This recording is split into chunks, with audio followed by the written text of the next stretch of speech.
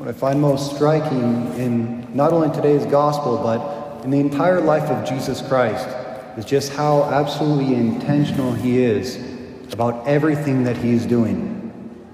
Even at the moment of death. I am going away, but I will come back for you. I'm going to prepare a place for you, but I will come back. Remain with me as I remain in you. Even at the moment of his death, he's in complete control of himself.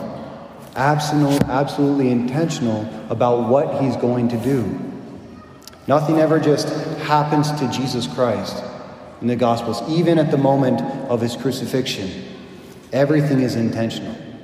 It made me think of a saying that every man is the actor of his own ideal. Every man is the actor of his own ideal. Meaning, you really want to know what's inside of somebody. Don't pay attention so much to what they say, but rather what they do. Even more so, don't be so quick to believe what I say about myself, who I am, but rather look at how I act. What are my habits? What are the constant ways that I carry myself? What do I tell myself about who I am and what I believe? And am I living that out? For example, everyone here right now, so 90% of the people in America will say that they believe in Jesus Christ. But the manifestation of the ideal of your faith is expressing itself in the fact that churches open up and the first thing you do is come back, right? Or people are watching it at home. It's like my faith isn't just something I say, it's something I'm living in the moment. Right? And women are very perceptive to this. So if a man tells a woman that he loves her, but he doesn't live that out in his intentions and his actions, she'll immediately call it out because there's a discrepancy between what he says and how he's living in himself. So the idea that every man is the actor of his own ideal means who I am is manifesting itself in how I'm living my life today, where I put my time, my energy, my attention. That reveals the deepest part of who I am in myself. And I think a very important question for us to ask ourselves from time to time is, am I living the ideal of the person I always wanted to be in life? Or have I lost sight of it? Does my life as it is today reflect the true ideal I hold in my heart for who I always wanted to be?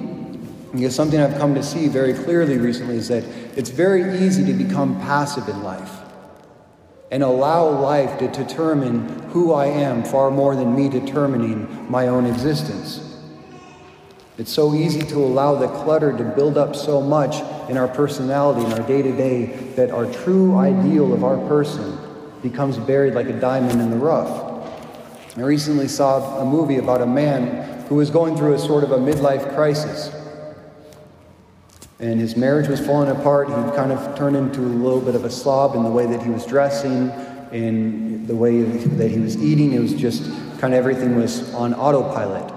And at one point, one of his friends said something to him that I thought was very interesting. He said, the reason you're going through this is because at some point along the way, you forgot who you are. You lost sight of who you always wanted to be. You took the back seat of your own life. And because he did that, little by little, his life just started slipping away from him.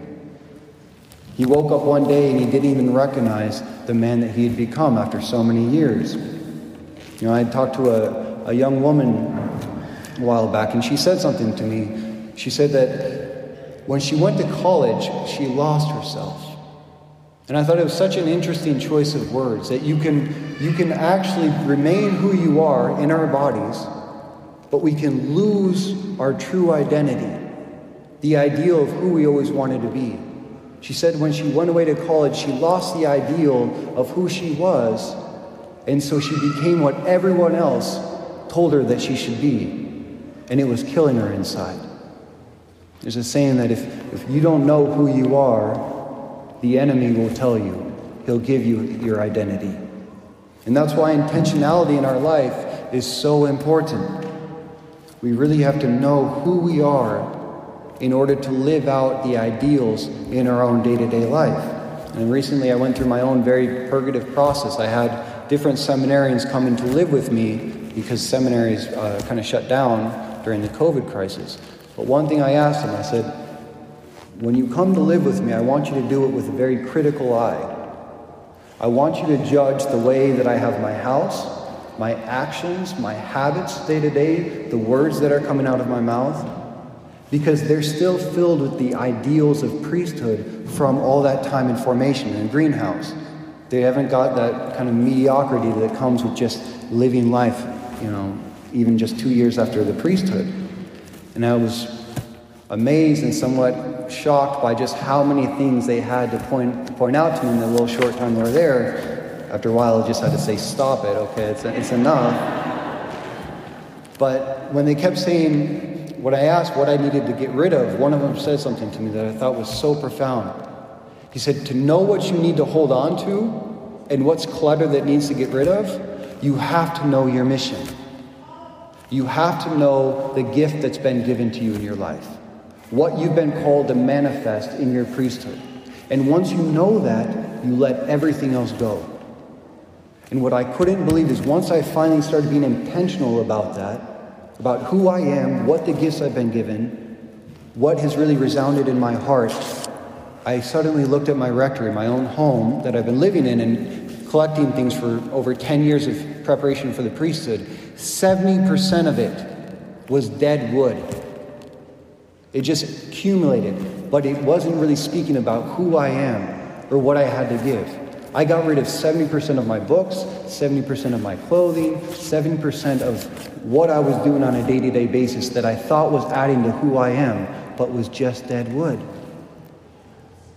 Once you know your purpose, who you are, the gift that you've been given in life, the ideal of what you're supposed to be, then you can look at your life with a whole new intentionality of what can go away, what's just cluttering my life at this point. And that's what we do with spring cleaning, right? Every year, we look at our house, and spring cleaning essentially is, what are the things that I'm actually using, that I need in my life, in my home?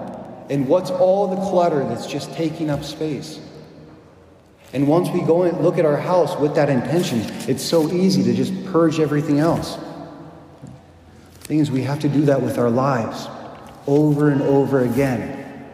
How much of my personality, of what I say and what I do is really reflective of the ideal of who I always wanted to be? And how much of it has just been clutter that's built up over time? I thought that was fascinating when we're doing a novena to Our Lady of Fatima, right? Because Wednesday's going to be the anniversary of Our Lady of Fatima. And something that Mary said when she appeared to the three shepherd children in 1917, she said, unless you do penance, a great chastisement will come upon you. And Lucia was kind of daunted by this, because when we think penance, the first thing we always think of is fasting and scourging ourselves and all these crazy means of asceticism, and it's always very scary. It's a hard thing to go down. But what Mary said to her was so interesting. She said, because Lucy asked, what kind of penance does the Lord seek? And Christ said to her, the penance that I seek is to know your vocation and to live according to it in the highest possible way. To know who you are, what your mission is, and to let everything else burn away. That's true penance, to live the vocation I've been given to the full. But to do that, I have to know who I am. And there's such a deep truth in the fact that if you do not do penance, a great chastisement will come upon you. That's true both on an individual existential level, but it's also true on a global level. That when we allow the dead wood in our life to build up long enough, that we don't even know who we are anymore, then when tragedy comes, when trials hit, everything goes up in flames. The clutter chokes us out in the end. That's what happened to that man in his midlife crisis. He let all the dead wood of his life build up for so long that when the fire came, it burned up everything. So once I know who I am, what my ideal is, what my vocation is, The next question is, what are all the things in my life that are not contributing to me to be the best father I can, the best mother I can, the best spouse that I can, the best priest that I can? And you let it burn away. And the more intentional I am about my life, the more successful I will always become. And we know this, especially with food. That's like the easiest example. We know that when you go on a diet, what you're doing is you're regulating, you're being intentional about everything that enters into my body. And you let everything else just burn away. But what happens when you lose sight about it? The food just keeps entering into you. You just let food happen to you. And little by little, everything accumulates. It's got to be that way with everything in our lives. How often I look at my phone. How often I look at social media. What kind of shows I'm allowing myself to watch in movies. Is it just happening to me? Or am I intentional about everything that I'm doing? And it's most important in our relationships. And this is, I think, where marriages have the most problems. In the beginning, every relationship is so beautiful, primarily because it's intentional. Everything you're doing to court the other. So there's romance, there's excitement, there's always something new. But once you've been together long enough, it's easy to just lose sight of that and just start floating with life. Just day to day to day. I mean, you really have to be intentional to fight to keep that romance in a relationship. And if anything, I've seen this the same thing with the priesthood. In 2 years, I couldn't believe how many habits these seminarians came to my rectory with that I'd already begun to lose since I came here. And I didn't notice it. It was just a slow corruption of my soul. And I lost sight of the ideal of what I always wanted to be. So Jesus says, I am the way, the truth, and the life. We can never know who we really are outside of Christ. Because Christ, it was through him and for him that we were created. So we can only know our true identity, our true ideal, what is the truest part of me in contemplation of Jesus Christ. The closer we come to Jesus Christ, the more he reveals our identity to us. But he's also a truth. And the truth is understood as the fire that burns, that purifies. Because when we find the way that is Christ, that we're supposed to live our life, what's the next thing that happens? There's a fire of the truth that has to burn away everything in me that is getting in the middle of that way, so that I can be purified to go down that path. And that's when I can be filled with his life.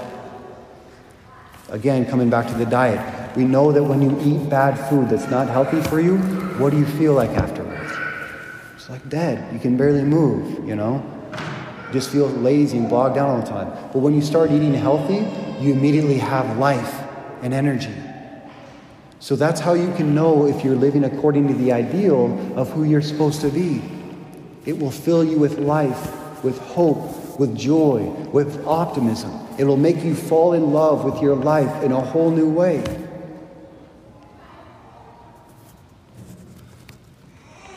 And that's why Christ says, I came that they might have life and have it to the full.